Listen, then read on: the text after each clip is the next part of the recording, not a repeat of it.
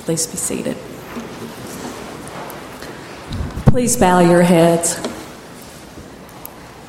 Heavenly Father, in your word you tell us that unless you build the house, the workers labor in vain. So in this time together, as we gather around your word, may you build this house. By your Holy Spirit, give us eyes to see and ears to hear what you want us to see and hear, and open our hearts that we might be transformed at the reading of your holy word. In your Son's precious name we pray, and all of God's people said. The Old Testament reading today is 2 Chronicles 7, verses 11 through 15. You can find it on page 460 in your Pew Bible. Thus Solomon finished the house of the Lord and the king's house. All that Solomon had planned to do in the house of the Lord and in his own house he successfully accomplished. Then the Lord appeared to Solomon in the night and said to him, I have heard your prayer and have chosen this place for myself as a house of sacrifice.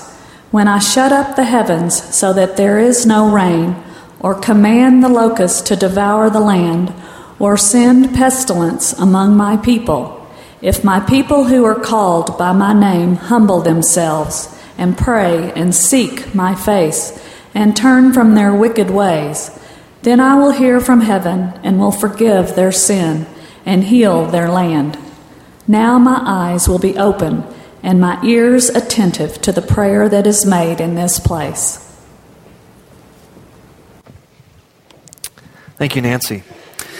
5 years ago, on this very Sunday, I addressed Highland Park Presbyterian Church, a church in Dallas that I previously served as their missions pastor. I addressed them for the last time and just thanked them for their support of me as their missions pastor, and specifically for their financial support to local and global missions. While I was there, by God's grace, 25% of the money that came in was actually going out to local and global missions.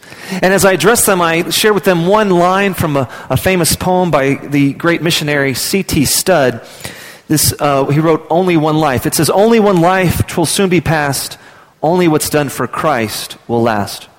Well, this morning, I would like to share with you my church family, First Presbyterian Church of Amarillo, where my wife and I feel called to serve and to raise our children, the entire poem from C.T. Studd's Only One Life.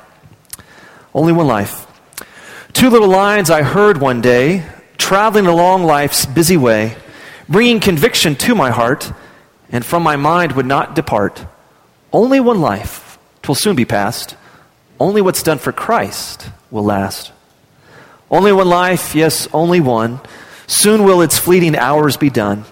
Then in that day my Lord to meet and stand before his judgment seat. Only one life, 'twill soon be past. Only what's done for Christ will last.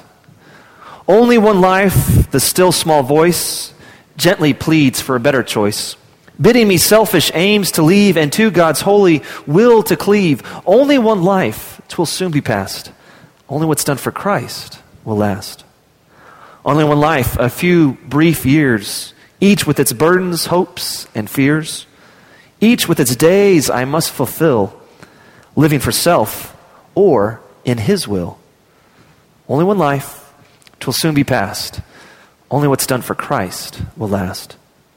When this bright world would tempt me sore, when Satan would a victory score, when self would seek to have its way, then help me, Lord, with joy to say, only one life, 'twill soon be past. Only what's done for Christ will last.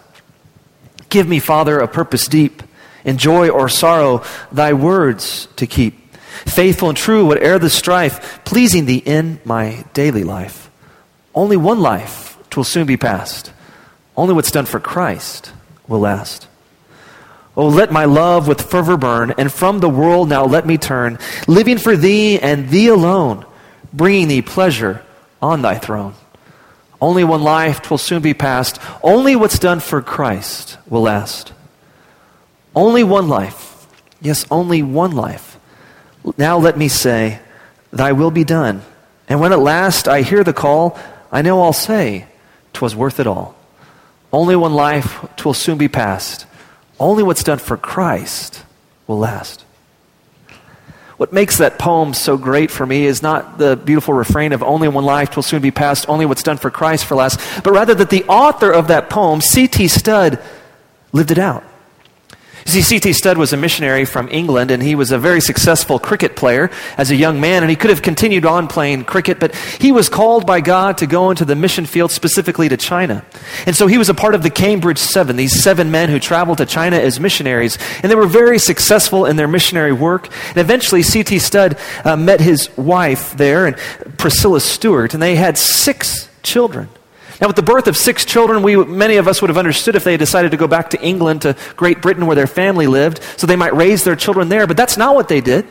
No, they left China, and then they traveled to India, where he served as a missionary in India for many, many years. And eventually he traveled to Africa to serve as a missionary there, where eventually he died as a missionary in the Congo. What is it that inspires a man like C.T. Studd to leave his home in Great Britain, to leave the comfort of his Christian culture, and to spend his life as a missionary in foreign lands like China, India, and Africa? What is it that challenges a man like C.T. Studd to be so willing to leave it all to follow Christ, to go and to serve him in places like China and India and Africa? Where so many of us here in the United States, well, we're just happy when we're able to get up in time to get to church on Sundays. What is it about C.T. Studd that allowed him to follow God's call wherever God might call him to go? C.T. Studd left the Christian comfort of Great Britain to follow God's call to China, India, and Africa. Only one life will soon be past. Only what's done for Christ will last. That wasn't simply a refrain in a poem for C.T. Studd. That was the very words in which he lived by. That was his motto for life. He was committed to that understanding that only what's done for Christ will ultimately last. As we look at the Bible today, we can see he's right. In the end, the only thing that's really going to matter is what we did for Christ. Our cars and our homes and our possessions, those will all pass away. But what we've done for Christ and helping point someone to Christ and helping change a person's life for Christ, that will last for all eternity. C.T. Studd once wrote, "I cannot tell you what joy it gave me to bring the first soul to the Lord Jesus Christ. I have tasted almost all the pleasures that this world can give, but those pleasures were as nothing compared to the joy that the saving of that one soul gave me." When was the last time you prayed with someone to accept Christ? When was the last time you talked to someone about Jesus? Recently, Murray was sharing with us about Blair and how you'd had an opportunity to minister to a young girl through Young Life and help bring her to Christ. And Murray said to us, it never gets old, does it? Praying with someone to accept Christ never gets old. It's what it's all about. C.T. Studd was so willing to go wherever God might send him to see people come to Christ that he would leave the comfort of his own home and go to places like China and then India and then Africa. C.T. Studd knew that the things of this world are passing away. Only the things that are done for Christ will ultimately matter and last for eternity. Where can we find the kind of courage, the kind of passion, the kind of commitment that C.T. Studd had? Where can we find the kind of boldness and resolve and focus that C.T. Studd had? Where can we find the kind of power to preach the gospel that C.T. Studd had? To find out, open your Bibles to the book of Acts, chapter 1, verses 1 through 14. It may be found on page 1156 of your Pew Bible. Acts chapter 1, verses 1 through 14. But before I read God's word, let's call upon his Spirit again to open our hearts and minds at the reading and the preaching of his holy word. Please join me as we pray. Gracious and loving God, we thank you that you inspired Luke to put pen to paper so that we might have your word today. I pray, O Lord, that as we read your word, you might speak to our hearts. You might give us eyes to see what you want us to see and ears to hear what you want us to hear. You might give us a heart that would be open and transformed at the reading and the preaching of your holy word. May the words of my mouth and the meditation of all of our hearts be acceptable in your holy sight. Through your Son's precious name we pray, and all God's people said, amen. Acts chapter 1, beginning at verse 1. Listen to the word of the Lord.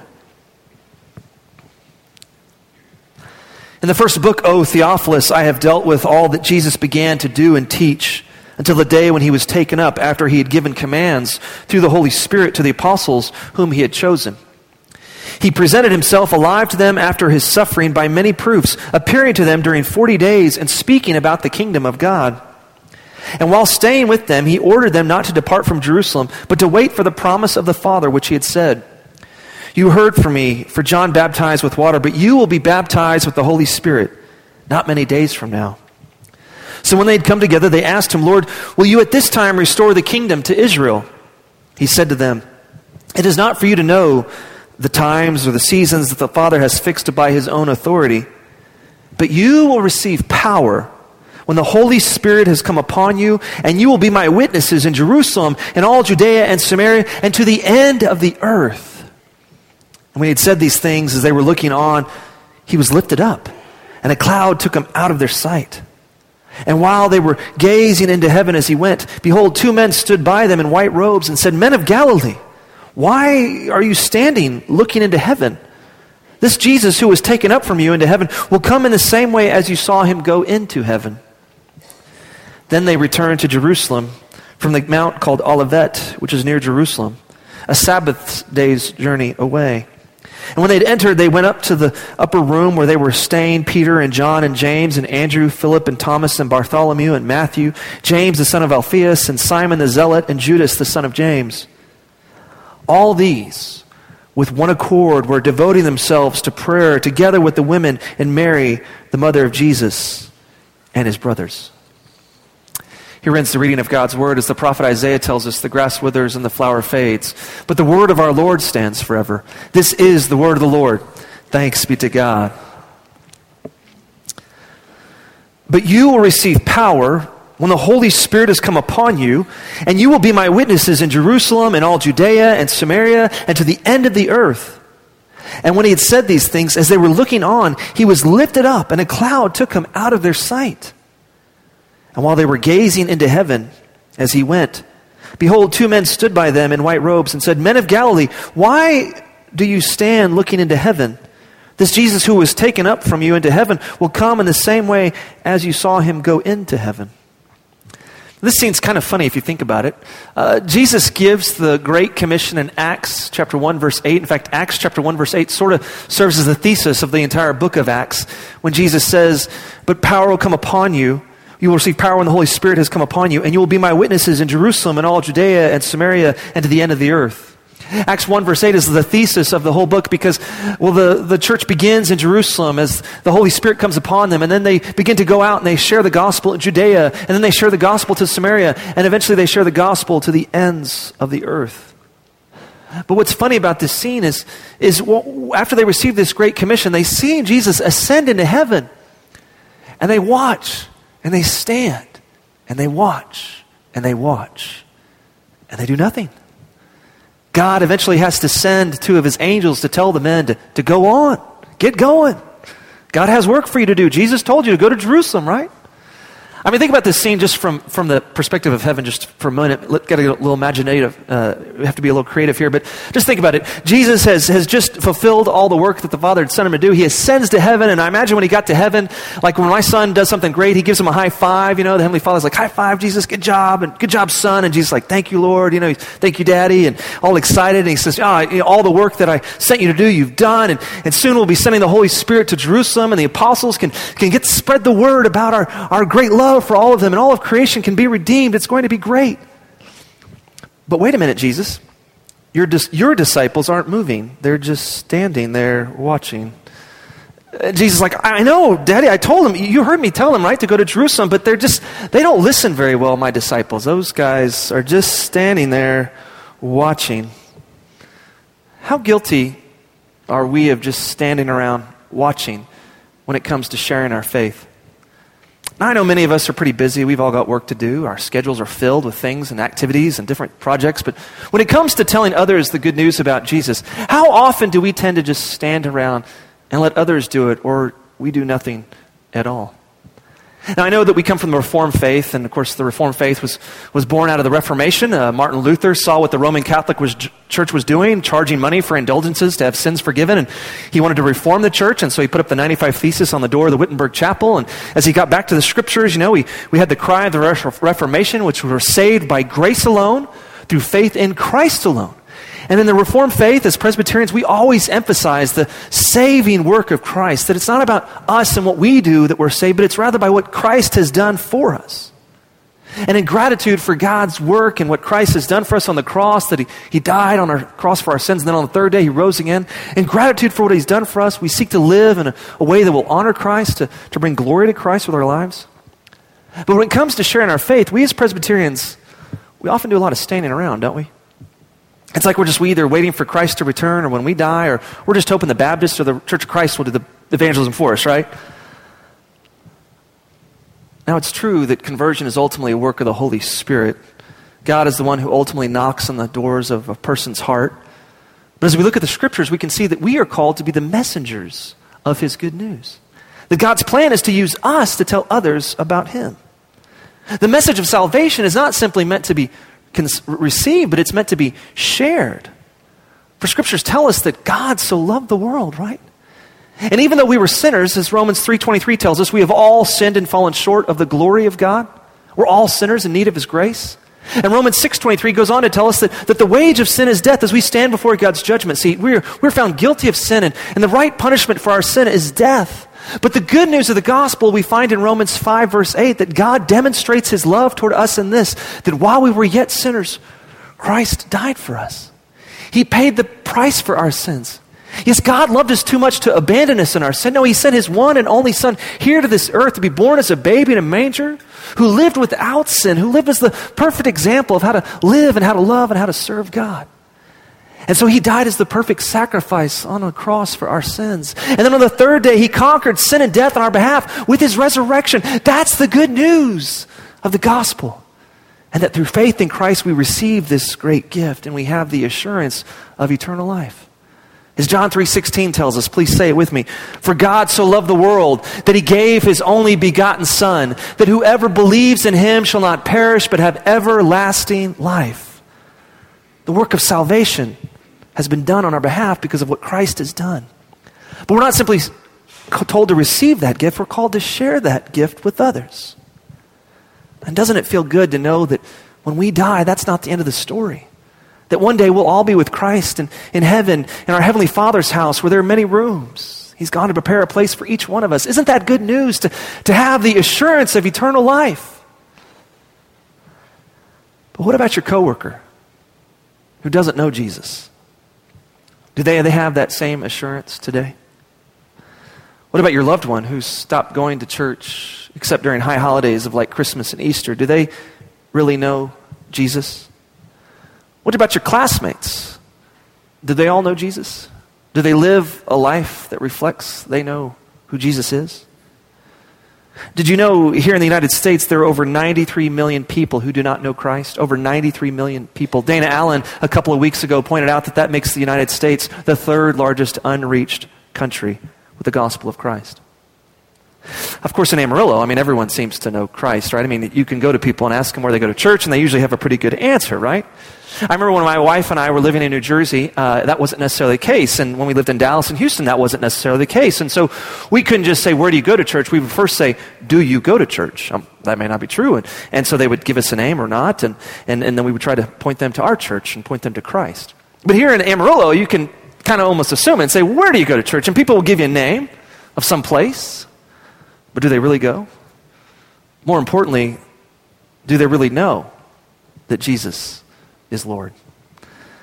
In Matthew chapter 7, at the end of the Sermon on the Mount, Jesus challenges all those who are listening with these words from Matthew chapter 7, verses 21 to 23. Jesus says this: Not everyone who says to me, Lord, Lord, will enter the kingdom of heaven, but the one who does the will of my Father who is in heaven. On that day, many will say to me, Lord, Lord, did we not prophesy in your name and cast out demons in your name and do many mighty works in your name? And then I will declare to them, I never knew you. Depart from me, you workers of lawlessness. Jesus makes it real clear in Matthew 7 that salvation isn't about religious acts or performing a certain way. It's about knowing him. The people who are condemned in Matthew chapter 7, verses 21 to 23, they're doing good things. They're casting out demons. They're prophesying. But at the end of the day, they did not know Jesus. And according to Jesus, salvation is found in knowing him. Not necessarily going to a particular church or being a part of a particular denomination. According to Jesus, salvation is found in knowing him. Does everyone in Amarillo really know Jesus? Do they know how much Jesus loves them? Do they understand that Jesus loves them so much that he was willing to die for them on a cross? In gratitude for God's amazing grace, have they surrendered their lives to Jesus and confessed with their lips that Jesus Christ alone is Lord and believed in their hearts that God raised him from the dead, as Paul tells us to do in Romans chapter 10, verse 9? Is everyone in Amarillo really following Jesus today? Well, what do we do to help point others to Jesus? What are we to do to help introduce our coworkers and our neighbors, our classmates, our friends to Jesus? Are we prayerfully seeking how God might use us to be a witness today?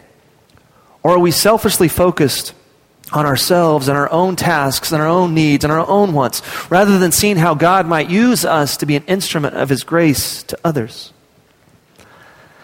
I love the way Eugene Peterson translates verse 9 of Acts chapter 1 in the Message. He says to the angels say to the disciples, "You Galileans, why do you just stand here looking up at an empty sky? What are you doing? Get to work." The disciples get their marching orders to go to Jerusalem. Initially, they just stand around and look up, knowing like us that what comes up must come down, right? So they see Jesus go up, and they're like, when's he coming down? We'll just wait till Jesus gets here, then we'll be done, right? But he said, no, I'm sending my Holy Spirit so you can go and be a witness. Now, to the earliest disciples' credit, to the first century's church's credit, when these angels come and speak to them and tell them to go, they go. And notice that once the disciples disperse, before the Holy Spirit comes on that first Pentecost Sunday, the disciples gather together in one place with one accord. And as verse 14 tells us, they pray. They devoted themselves for 10 days to prayer. As you can see from the book of Acts, prayer is always the first step to an effective witness. Before we talk to a person about God, we need to first talk to God about that person. As C.T. Studd knew, it is the Holy Spirit who gives us the power to be an effective witness here on this earth today. Yes, as we pray, God begins to move in our hearts so that we might walk in step with his Spirit, so that we might effectively point others to him in the things that we say and in the things that we do. As C.T. Studd said, it's that still small voice of the Holy Spirit that he hears. He was able to hear that still small voice because he took time each and every day to pray. Before the disciples ever preached the gospel of Jesus, they prayed. They prayed for guidance, they prayed for direction, they prayed for boldness, they prayed for the words that God might give them to speak. Did you know that prayer is mentioned 31 times in the book of Acts? In 20 of the 28 chapters of the book of Acts tells the story of the earliest church. In 20 of the 28 chapters, people are praying. The earliest church was constantly gathering together, praying. Because they knew that conversion is ultimately a work of the Holy Spirit. It's the Holy Spirit who would give them the words to speak. It's the Holy Spirit who's going to move in the heart of the listener so their heart might be quickened and they might respond to his grace.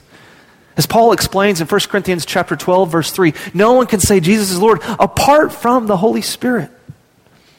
Murray often says the most we can do is pray, and I believe he's right. The most we can do is pray. Now, I know many of us, we probably pray in the morning, we probably pray before meals. But are we praying throughout the day that God might use us in some way to point others to him? Missionaries like C.T. Studd had a running conversation with God throughout their day so that he could hear the quiet promptings of the Holy Spirit. That's why C.T. Studd was such an effective missionary. What if we began to pray before every appointment? What if we began to pray before every conversation? What if we began to pray before every class, that God might guide us and lead us and give us the words to speak in that moment so that we might point others to him? Did you know that the largest Presbyterian church in the world is in South Korea? Specifically, it's in Seoul, Korea. Myeongsang Church, Presbyterian Church in Seoul, Korea, has 120,000 members. 120,000 members. That's bigger than my hometown of Midland, Texas. And it started in 1980. We started in 1890 and we have 1,000 members. This church, Myeongsang Church in Seoul, Korea, has grown exponentially because they made a commitment at their very beginning that they would have these pre-dawn prayer meetings. They've been going on for 35 years. They've been praying that God might guide them to point others to Jesus. As Nancy read just a moment ago in 2 Chronicles chapter 7, verse 14, God tells Solomon after he's dedicated the temple that if my people who are called by my name will humble themselves and pray and seek my face and turn from their wicked ways, then will I hear from heaven and I will forgive their sin and heal their land. When we come to the Lord in prayer, we're humbling ourselves, recognizing that on our own we can't do what God has asked us to do. And so we need His help. We need His direction. And as we begin to pray, we begin to walk in step with the Holy Spirit. And God begins to use us as an instrument of His grace. Begins to use us as a witness to point others to Him. I don't know if you've had a chance to see the movie War Room. Anybody see War Room? Okay, not many of you. You need to go see War Room. It's at Hollywood theaters. It's amazing. It's a great movie. And it talks about the importance of prayer, not only in a marriage, but in our country today. And how our battle in this life isn't against flesh and blood, but really our battle's against the spirits of the powers of this present darkness, as the Apostle Paul talks about in Ephesians chapter 6. As a missional church that recognizes that we're all missionaries sent by God to be a witness of His love wherever we are, we need to be in the habit of praying throughout our days so that God might use us to be a witness, an effective witness of His love. This morning, I want us to spend just a few moments praying. As you walked into this church this morning, you may have noticed that in your bulletin there were several inserts. One of them is a trifold that lists all of our missionaries, our global missionaries. The other one is a single piece of paper that lists all of our local ministry partners. And they were here this last week. You can see the slides there. I'm going to ask us to spend some time just praying. And I want us to begin by praying for those people that we know who are far from God, people in our lives. I've got a cousin, Mark, who's far from God right now. I've got a friend from college named Steve who's far from God. I want us to begin by praying for those people. And then as the Lord leads you, I want you to pray for these local ministry partners, that God might use them. And you can see their specific prayer requests there. And then I would encourage you to pray for our global mission partners as well. Let's spend some time praying, just as the first church century did, gathering with one accord in one place, praying for the Holy Spirit, praying that God would guide them. Let's pray now quietly at our pews today. Let's pray.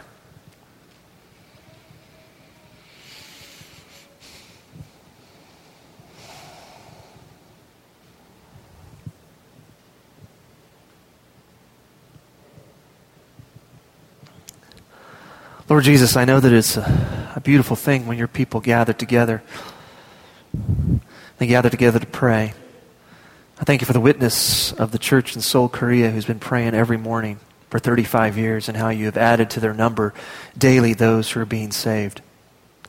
I pray, O Lord, that you would guide us. We thank you for the people that you've brought into our lives that have crossed our path who do not yet know you. I pray that in some way you might use us to be an instrument of your grace, that you might use us to point them to you in the things that we say and the things that we do, and that if a conversation might present itself, Lord, you'd give us boldness and you'd give us the words to speak, to point them to you, to point them to your great love and what you did for us on the cross and how you've conquered sin and death on our behalf with your resurrection on the third day. I also thank you, Lord, for our local ministry partners. I thank you for Will Essler and, of course, Orlando and Murray and all of their work to help mobilize our church to be involved here locally in missions. I thank you, Lord, for all of our global missionaries around the globe, Lord, who are doing a great work. And I pray that we might take these flyers and we might take this trifold home with us, and that like the earliest church, like the church in Seoul, Korea, every day we would spend some time praying to you, asking for your guiding hand to be with them and to be with us. Oh God, I thank you that you hear the cries and the prayers of your people as we humble ourselves before you. Lord, we confess that we probably haven't prayed enough. So God, I pray you would help us to, by your Spirit, make our requests known to you, knowing that you are a God who hears us and welcomes our prayers. And you're a God who moves in and through our prayers. Lord, help us to be the kind of people who are in a constant conversation with you, to be in constant prayer and petition, so that we might walk in step with your Spirit each and every day. We pray this in the strong and precious name of your Son, who is the Christ. And all God's people said, amen. In his book, Just Walk Across the Room, which we actually have some copies of in the narthex if you'd like a copy of that book, Bill Hybels, the great author and pastor, offers this simple prayer, and I'd like for us all to pray this together. This is the prayer he prays every day before he begins his day. We could pray this together if you flash it up on the screen there. Let's all pray this together as our closing prayer for the sermon. My life is in your hands, O God. Use me to point someone toward you today. I promise to cooperate in any way I can. If you want me to say a word for you today, I'll do that. If you want me to keep quiet but demonstrate love and servanthood by your Spirit's power, I will. I'm fully available to you today. So guide me by your Spirit. Amen. Amen. Speaking of being guided by your Spirit, Dick Doyle is